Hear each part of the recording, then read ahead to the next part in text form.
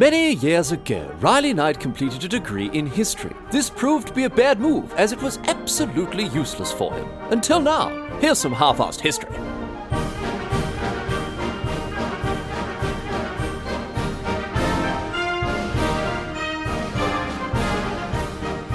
What's going on, mate? Great to have you along for some more half-assed history. On the agenda this week, going to be having a chat about the British K-Class submarine project.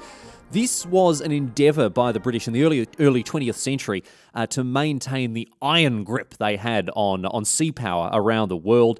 And I tell you what, I just about bust a gut reading through the details of this whole disaster, because some of the stuff that happened, you're just not going to believe it. So let's get to it, have a chat about the K-Class submarines and, you know, what went wrong and what the consequences of this whole thing were. So we're starting our story in 1913, and I'm sure you know, at this point, Britannia rules the waves. It's not just a saying. This is not just, you know, a nice bit of poetry. This is a cold, hard fact. Absolutely no other nation on earth came close to the power that Britain could project with their grand fleet to every corner of the earth. You know, at this point as well, don't forget, the British Empire is close to being at its peak. It spans hundreds of millions of people across all corners of the globe, and of course, Britain is one of the great powers of Europe and uncontested in the ocean. So this was an effort by the British government to maintain that power, I guess, you know, update it and ensure that they were going to stay further ahead of all of the rest of the nations on Earth. The Admiralty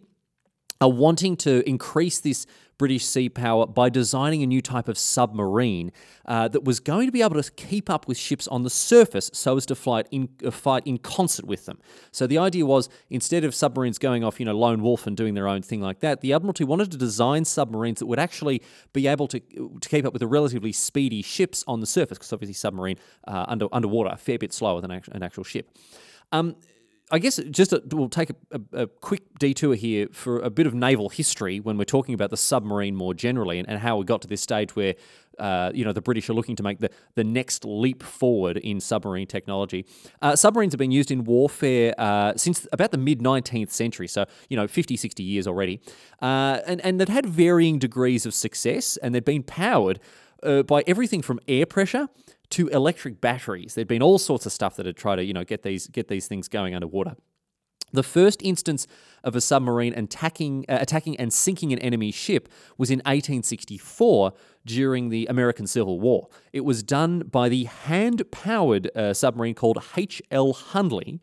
It was a Confederate submarine, and it used a torpedo full of gunpowder that it towed behind it on a rope.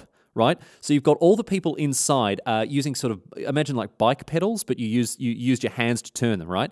And they towed a submarine behind them that they were then going to, you know, try to chuck into a ship. It doesn't really, I mean, they did manage to sink a ship, but it doesn't really count, because when it fired the torpedo and sunk the Union's USS Housatonic, they also sank themselves. The Hundley also sank to the bottom of the briny deeps because it was too close to the explosion and it couldn't get away in time. And ridiculously, this wasn't the first time that the H.L. Hundley had sank, because it was actually the third time due to some stuff that had happened beforehand. The first time it sank was in August 1863 when they were testing it, and it killed everyone on board. And they salvaged the wreckage, brought it back up to the surface, repaired it, and tried again in October, so a couple of months later. And again, it sank, and again, everyone on board died. The third time was not the charm, as I say, as once again, everyone died when it sank the Housatonic. So H.L. Hundley, not the greatest start to submarine warfare. But, you know, as we move into the 20th century, designers, they sort of start getting they start getting a better idea of how to design these things, especially in the context of naval combat. And they put together diesel-electric engines for submarines, which are the same ones that are still used in a lot of non-nuclear subs today, as well as some other ships and trains and that sort of stuff. Despite this, in 1915, the British, they decide that diesel-electric won't cut it anymore, because the submarines, as I say, won't go fast enough to keep with the surface fleet. Now, obviously, by this stage, we've got well and truly stuck into World War I, so the British are wanting to go and give proper what-ho to those blasted Huns, what? And as a result of this, the Admiralty, they commission 21 steam-powered submarines, of which 17 are built. It may shock you to learn, my friends, it may shock you to learn that deciding to put steam engines in an underwater metal cigar proved to be a monumental stuff-up, because steam engines are not the best fit for a watertight underwater tube that obviously has a lot of difficulty maintaining a stable temperature. So let's talk about the way they were designed, and we'll start with the good stuff. It's not actually going to take too long to get through all of that, but, fair's fair. Let's talk about the positives of these things. These submarines, bloody quick. They were so bloody quick, you wouldn't believe it. They had a top speed of 24 knots, which is about 45 kilometers an hour, or about 3.5 cubits per chain furlong in imperial. I don't know. More than enough, in any words, to match the cruising speed of the surface fleet, which was only 21 knots, which is about 39 kilometers per hour. This meant that they could zip along, surfaced, right, with the Grand Fleet, and then duck down underwater during a scrap and encircle enemy ships that were trying to flee. So the idea was, obviously, they would cruise along with the Grand Fleet and then sort of flank them or entrap any ships that were trying to break away from the Grand Fleet and provide a huge strategical advantage just because of their speed alone. Now, those are the good things. As I said, wasn't going to take very long. Here come the problems. Strap yourselves in. We're going to be here for a while. There are about 500,000 of them. So the first one is the speed. They're very quick, fantastic, but it's also an enormous issue because a surfaced submarine would barrel along so fast that its bow, the front, would be pushed underwater, and the crew had to use ballast tanks, like those little jet things that George Clooney had in Gravity to go zip, zip, zip around in space. They had to use these little jet propulsion ballast tanks to adjust their bearing. Basically, the submarine was so fast that they couldn't control properly the direction it was going in, and often the nose, the bow, I don't know why we're talking about noses in submarines, would go, under the water all over the place. So that was, a detrimental effect of the speed. The other thing is these submarines are huge. They are bloody enormous. You've never seen anything as big as these. They're over 100 meters long, which was so much bigger than any other submarine at the time. The problem here, this is what's really funny. The problem here is that the maximum diving depth of these submarines, despite the fact they're 100 meters long, they can only dive to about 60 meters deep, meaning that while diving, the bow, the nose, I guess, if we're going to just continue on in that vein, the nose of the submarine could be below the maximum depth, while the stern, the arse of the submarine, was literally above the water. So if they dove too quickly, because of their great length, they would simultaneously be surfaced and at their maximum diving capacity, which is ridiculous. On top of that, the controls for the K-class submarines were so rubbish that they couldn't even control their depth or bearing very well at all, even while, submerging themselves slowly. Essentially, it was like driving an 18-wheeler with a bloody Mario Kart Wiimote, essentially, was how much, handling you had. You pick DK and put yourself in the buddy buggy and you've got no chance. So despite being quick as a freight train, these things are about as agile and dexterous as a freight train, and they're about as useful as a freight train once they're submerged as well, as we'll discover as we continue to talk about their problems. The next big issue with these submarines is how many holes they had in them. Now, you might think, why are they putting holes in a submarine? And they shouldn't be there, and you would probably largely be right, but these holes were by design. These holes were put in there by the designers. They had holes for all sorts of reasons. Obviously, torpedoes had to come out. People obviously had to get in and out of the submarine. They didn't just put them in and then seal them up like a tin of beans or something. But most of the holes were actually exhausts for the stupid, idiotic steam engines that they'd bunged in there. So this means that the already Bowser-like handling of these underwater metal burritos was terrible. The holes made it a lot bloody worse. On top of this, in rough seas, seawater could actually enter the exhausts of a surfaced submarine and put out the fires in the steam engines. And on top of that, it made it even more dangerous because more holes obviously meant only more opportunities for valves and ports to to stuff up and not close and let in water, and then obviously it's all over Red Rover when you've got a flooded submarine. So rather hilariously, these stupid oversized nautical bananas took 4 minutes to submerge. 4 minutes to get underwater by the time all of these valves and holes were closed up properly, which is obviously more than long enough for them to get blasted to bits by an enemy vessel. So it was a real issue. But we haven't even talked about the biggest issue here, the real problem, the one that really undercut them completely, gave them absolutely no chance in the long run, was the fact that they're powered by steam. The fact that they were clumsy death traps because of their steam engines. A steam engine is enormous. It's huge. I mean, think about the ones that they have, on trains or in huge big old ships and whatever else, right? They're enormous. And the reason that these K-class submarines were so enormous, so heavy and so huge is because it's mainly due to the fact that they had to fit these whopping great steam engines inside them.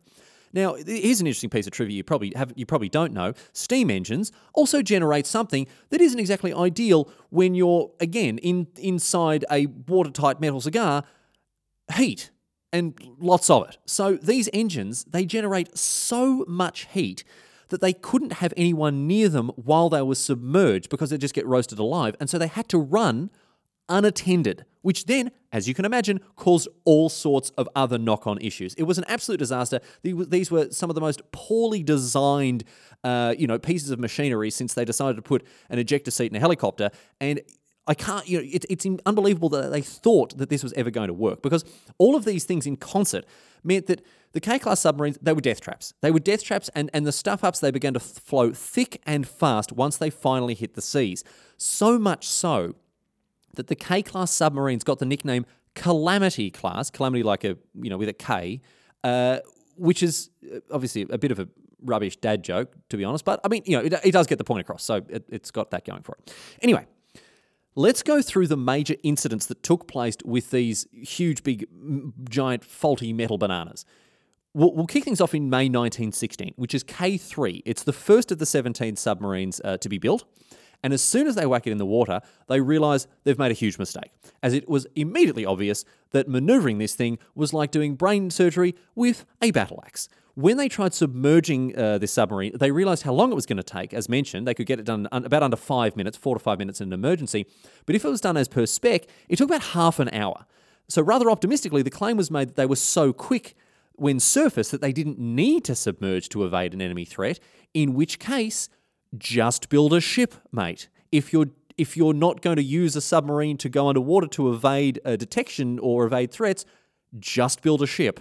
You don't need the added functionality if you're not going to use it.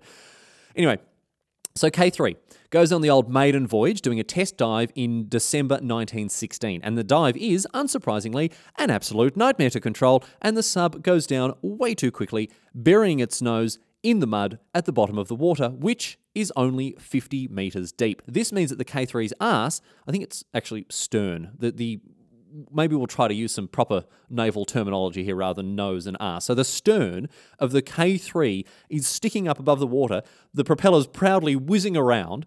Now, luckily, there are no casualties, but the future King George VI is actually on board this maiden voyage. So it's pretty bloody embarrassing for the British, because they've just put, their future king essentially in a great amount of danger, putting him in this death trap. In any case, after all this, the new submarine fleet, it's launched all the same, and it begins to operate alongside the surface fleet.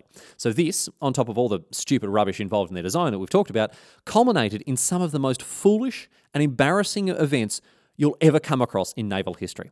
It might not be the most obvious thing in the world, but running submarines alongside surface vessels is actually a pretty bloody stupid idea, as it endangers both the submarines and the ships even more than, for example, an enemy vessel would. Submarines and ships are not good bedmates. They're not meant to, to actually sail in concert with each other. Anyway, let's get into some more specific incidents here. The first of which was on the 19th of January 1917, when K13 is being tested out in Gare Loch in Scotland, with about 80 people on board. She goes down to dive and, surprise, surprise, one of the 500,000 holes doesn't close properly, meaning the engine room and the torpedo room get flooded. This results in the entire submarine sinking to the bottom all the way down 15 metres underwater. Not all that deep, at the end of the day. Seeing as the draft of the sub, the height of the sub, I should say, draft. Again, we're going with a nautical terminology. The draft of the sub itself is only 6.5 meters. This, so descending 15 meters down, they're only 8.5 meters from the surface there. It'd actually be pretty bloody funny if the British didn't completely stuff up the rescue operation. The people on board, they're trapped down there for 2 days before the sub is finally dragged back up to the surface and held up by some barges. 48 people are rescued, while 32 die. So it is actually quite sad and does result in, a senseless loss of life, which is, I guess, par for the course when it comes to the British fighting World War I. Anyway, the next day, obviously hungering for the briny deeps, the now empty K13, it breaks free of the barges and sinks to the bottom again. Luckily, no one is on board this time. Now, this time, it's not dragged up straight away. It's dragged up a few months later. They just leave it sitting at the bottom of Gare Lock for a couple of months, and then eventually is salvaged and repaired and renamed K22. Now, that's not all for K13/K22. It's heavily damaged a few years later in the Battle of May Island, which we'll get to in a sec. That one, oh my goodness, that is the the apex of this entire journey we're going to go on. It's also not all for Gare Lock, interestingly, because both K12 and K16 managed to stuff up and sink themselves to the bottom as well, but fortunately, they're able to surface hours later after they repair the errors themselves on board itself. So happy ending there. Anyway.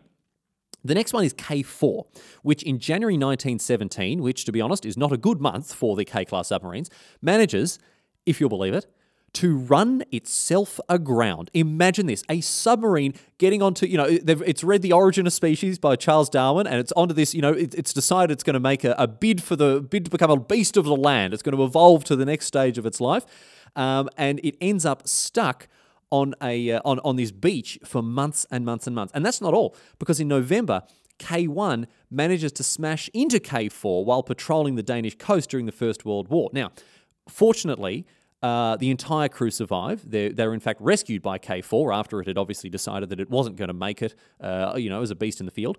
And obviously, also pretty magnanimous of K4, seeing as they've just rammed the bastards on K1. Anyway, the sub itself, it was scuttled by the British, so it didn't fall into the hands of the Germans. So this was obviously not a particularly fine end to that particular chapter of the story.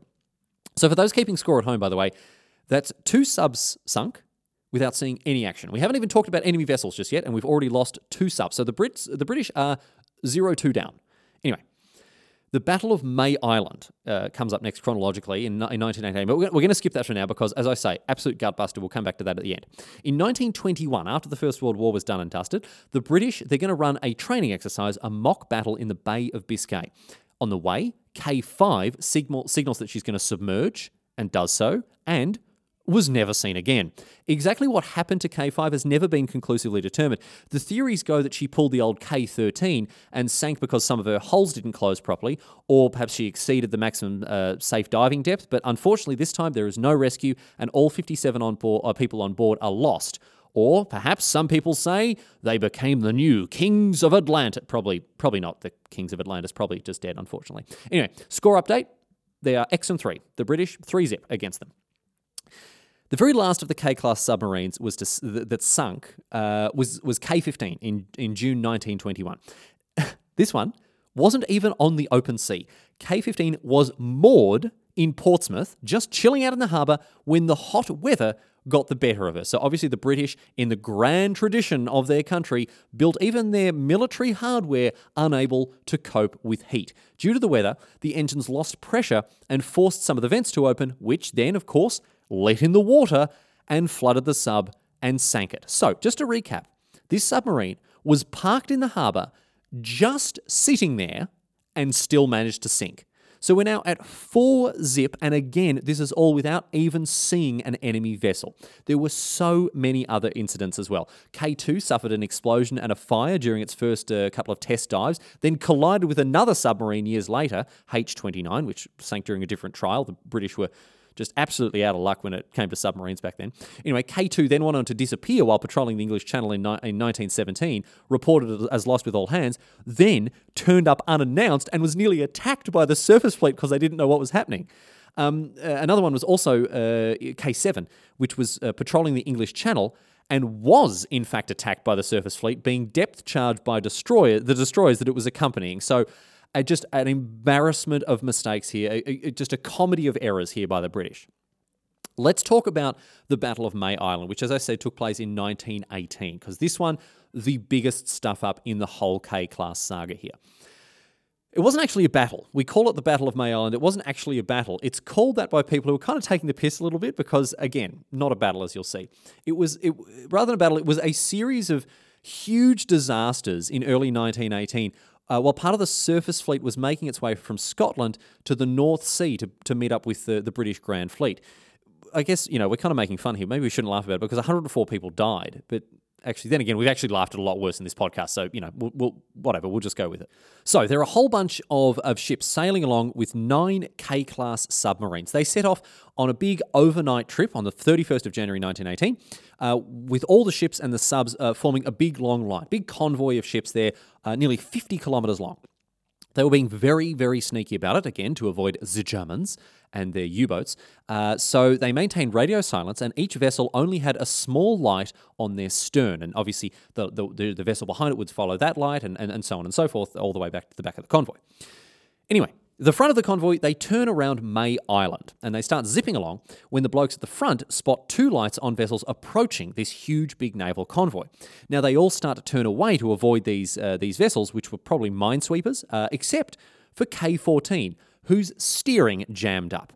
They eventually get it fixed and try to sail back in line with the rest of the convoy, but in the confusion, K-22 has also lost track of the convoy and ends up ramming into K-14 while K-14 is trying to get itself back in line.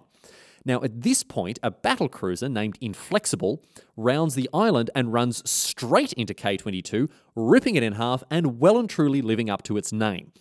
And of course, this is the beginning of an enormous nautical pileup because other ships begin rounding the island and have to start making emergency turns to avoid hitting this huge pileup of ships. And as you might expect, the crews of K-14 and K-22 radio for help so that the vessels that were ahead of them, they start to chuck a Yui to come back and sort them out. But this only adds to the already ridiculous crowd of ships and submarines near May Island. So when the scout cruiser Fearless rounds the corner, she slams straight into K-17. K-17 goes down like a sack of spuds, although a lot of the crew managed to escape by jumping overboard. So now, Fearless is just sitting there, stationary, again, trying to effect some kind of rescue for the people that are over water, and more ships begin to round the island. They again have to make more emergency turns to avoid collisions. Now, the battle cruiser Australia, a bloody extremely well-named vessel, I have to say, almost hits K-12, which zooms out of the way to dodge, but oh no, now K-12 is about to hit K-6. K-6 reacts quickly and gets out of the way of K-12, but in doing so, rams straight into K-4, nearly cutting K-4 in half in the process. K-4 is absolutely scuppered and sinks with all hands, and while she's sinking, gets hit by K-7 just for good measure. Really teach those K-4 mongrels a lesson. Now, at this stage, there are a bunch of blokes in the water, as I said. They've jumped overboard to avoid the carnage, but unfortunately for them, all these ships in this massive convoy continue to round the island and just run them straight over or chop them to bits with their propellers, which obviously increases the death toll even further. But check this out. In an hour and a bit, the British lost 2 submarines, had 4 more heavily damaged, along with Fearless, but not as Inflexible, and definitely not bloody Australia, mate. Australia, of course, best ship in the world. This whole thing, of course, was kept an enormous secret for the rest of the First World War, and it wasn't until 2002 that a memorial was finally built on May Island. So, again, for those keeping score at home, I've actually lost count at this point, but we've had 500,000 submarines sunk, and again, we haven't even talked about how they did in battle facing off enemy vessels. What was incredible about this story from a broader perspective is that the Admiralty, they stuck with the K-class submarine project until 1923, when the final sub K-26 was built. Most of them were actually scrapped by 1926. K-26 was the final one to go in 1931. So they didn't last very long. And I've talked about, all of their failings. I've talked about all the adventures that they went on and all of the disasters they perpetrated. But let's have a chat about the finest hour of the K-class submarines. Let's talk about the time that they nobly and valiantly engaged the enemy. Of all of the K-class submarines built, none actually ever did this, with one exception, the finest moment of the K-class submarines. K7, as mentioned, was patrolling the English Channel in 1917, protecting the White Cliffs of Dover and the noble people that live on the British Isles. And there it came across, what's this? A German U-boat. They swiftly launch an attack at top speed, firing a torpedo towards the Germans, who were obviously coming to wreak havoc and ruin upon the noble British people. The torpedoes sped through the water with the truest of aim, this mighty phallus being the culmination of centuries of British seafaring dominance, and then bonked harmlessly off the side of the U-boat without even exploding.